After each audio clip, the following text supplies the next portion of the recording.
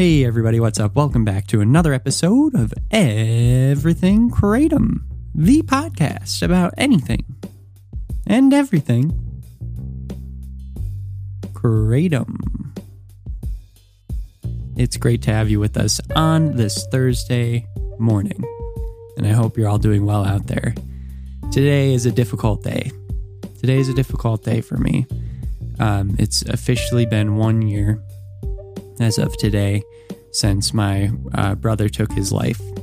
And it's, like I always say, I don't like to be heavy on this podcast, but when it comes to this thing, it's kind of relevant because he fell victim to the opioid crisis, though he never blamed anyone else but himself. And he eventually reached the end where he just couldn't keep getting, going through and dealing with it. And he was able to try Kratom once, and it was really helpful for him. I did do an episode on that in case you missed it. It's way back in the beginning. But today I wanted to talk a little bit about Vermont because it's the next door neighbor to where I grew up. Kratom's still illegal there, and the opioid epidemic is really hitting Vermont hard, and they have a special history with it. So I thought that I would do an episode looking at that today, and also just, kind of like a tribute to my brother, and, it is what it is. It's a tough day. So I appreciate having you all here with me as I get through it. And I, of course, hope that you find the episode interesting and informative, because that's certainly the goal. So here we go. Let's take a look at the history of Vermont when it comes to Kratom and when it comes to the opioid crisis and where we're at now, and why is Vermont so interesting? Because it is interesting, folks. So let's get into it.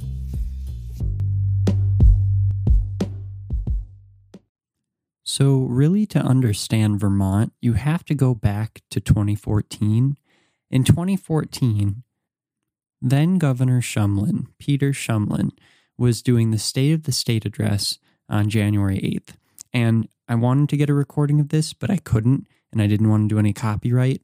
So I'm not going to be playing any clips from that recording, but you can find it on C-SPAN. And I will put the link to that in the description of this episode. In this State of the State address, Peter Shumlin devoted the entire speech, the entire half-hour speech, to talking about heroin in Vermont, opioids, but specifically heroin, and the growing crisis. He talked about how since 2000, the number of people being treated for opioid addiction has gone up 700%. He talked about how there are different hotspots in Vermont where heroin has become the major issue. And he talked specifically about Rutland County being one of the southern 4 counties of Vermont, and how the Amtrak train ends in Rutland, and that's where all the heroin gets off the train. So he kind of devastated Rutland and the whole community by saying that. Although he wanted to bring attention to the opioid crisis in Vermont, what people were very skeptical of is the fact that devoting the whole entire speech to this and what a problem it is really kind of makes people think, well, that state's in trouble and I don't want to go there.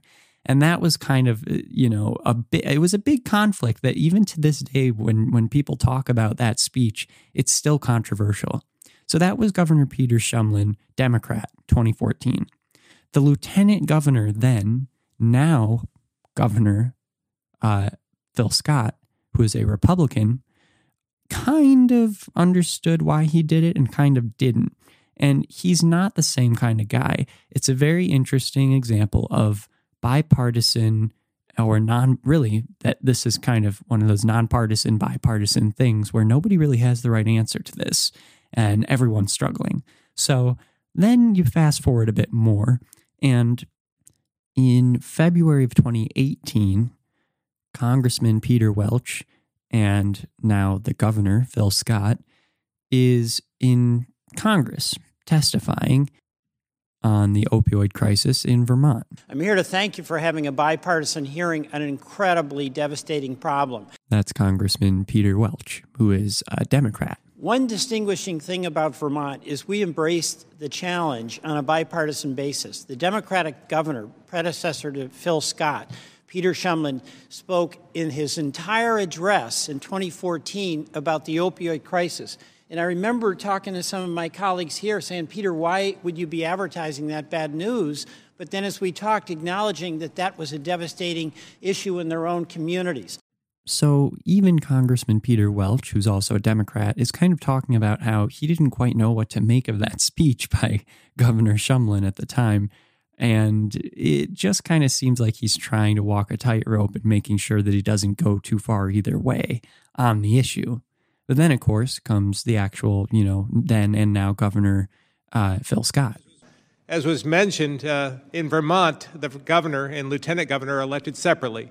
So in 2014, when then Governor Peter Shumlin, a Democrat, devoted his State of the State address to the opioid epidemic, I was sitting there listening as the Republican lieutenant governor, and I must admit, I was more than just a bit skeptical.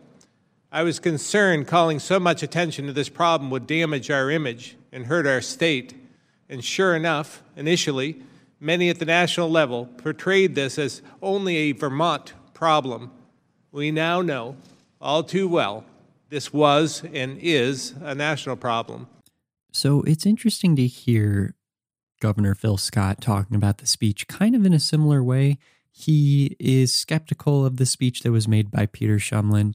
And he, also backtracks a bit later on and says that he thinks it was important that Peter Shumlin bring this up.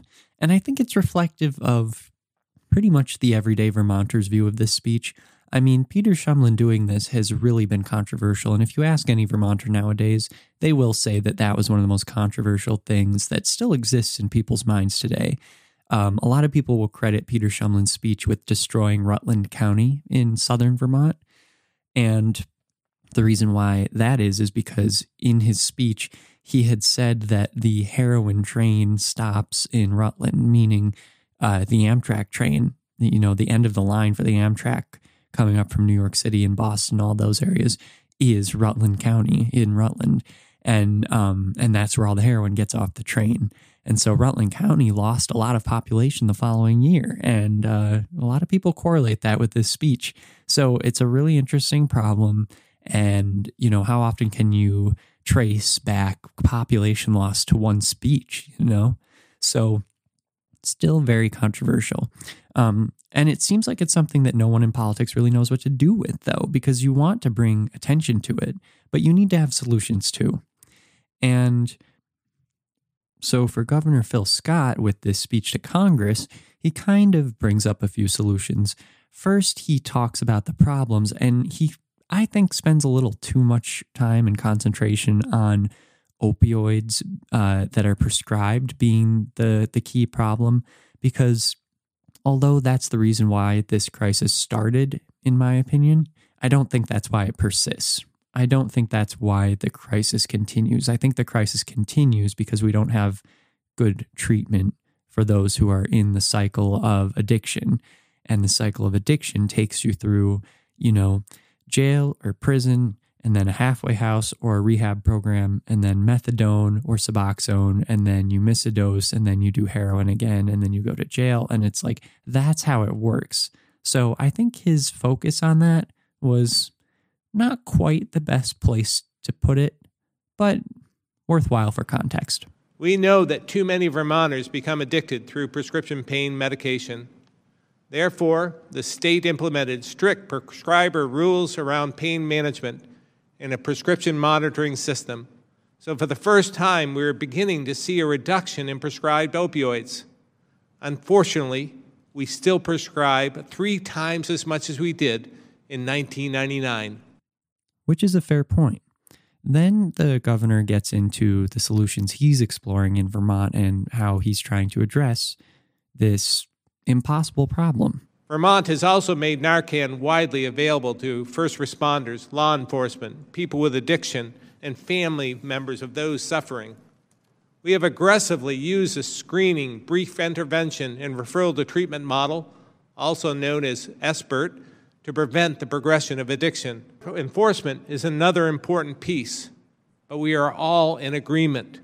We can't arrest our way out of this.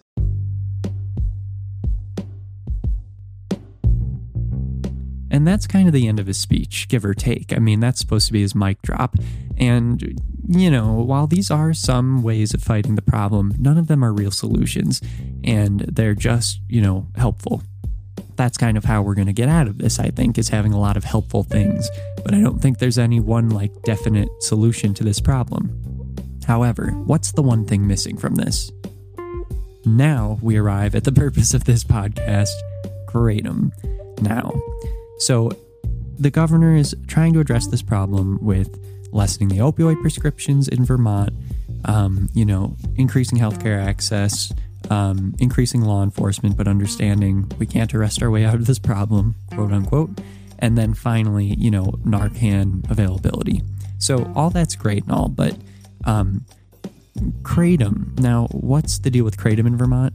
In 2016, Kratom was, basically made illegal, but not well. What do I mean by that? Well, the two main alkaloids, metragenine and 7-hydroxymetragenine, both of them became regulated. They both were considered hallucinogenic drugs and synthetic cannabinoids. Now, for those of you who are familiar with Kratom, which is probably all of you, you probably are twitching right now and saying, what? Well, so am I. Yes, the state of Vermont currently, under its current laws, the reason why Kratom is considered illegal is because the state of Vermont has it under the category of hallucinogenic drugs and synthetic cannabinoids. So this is impossible because Kratom's a natural substance. The plant's from the coffee family. It's highly unlikely to exhibit hallucinogenic potential effects, so it's not hallucinogen. And cannabinoids belong to a certain family of plants, and Kratom is not from that family of plants. It can't, therefore, be a cannabinoid. So there's no way that it fits under these, classifications. And because it's not synthetic, it can't be synthetic substance or anything like that. So right now, people are debating about if Kratom's actually illegal in Vermont or not, because technically the categories that it's considered a part of aren't actually true. And so therefore, is it illegal? And it's fascinating to think about, really.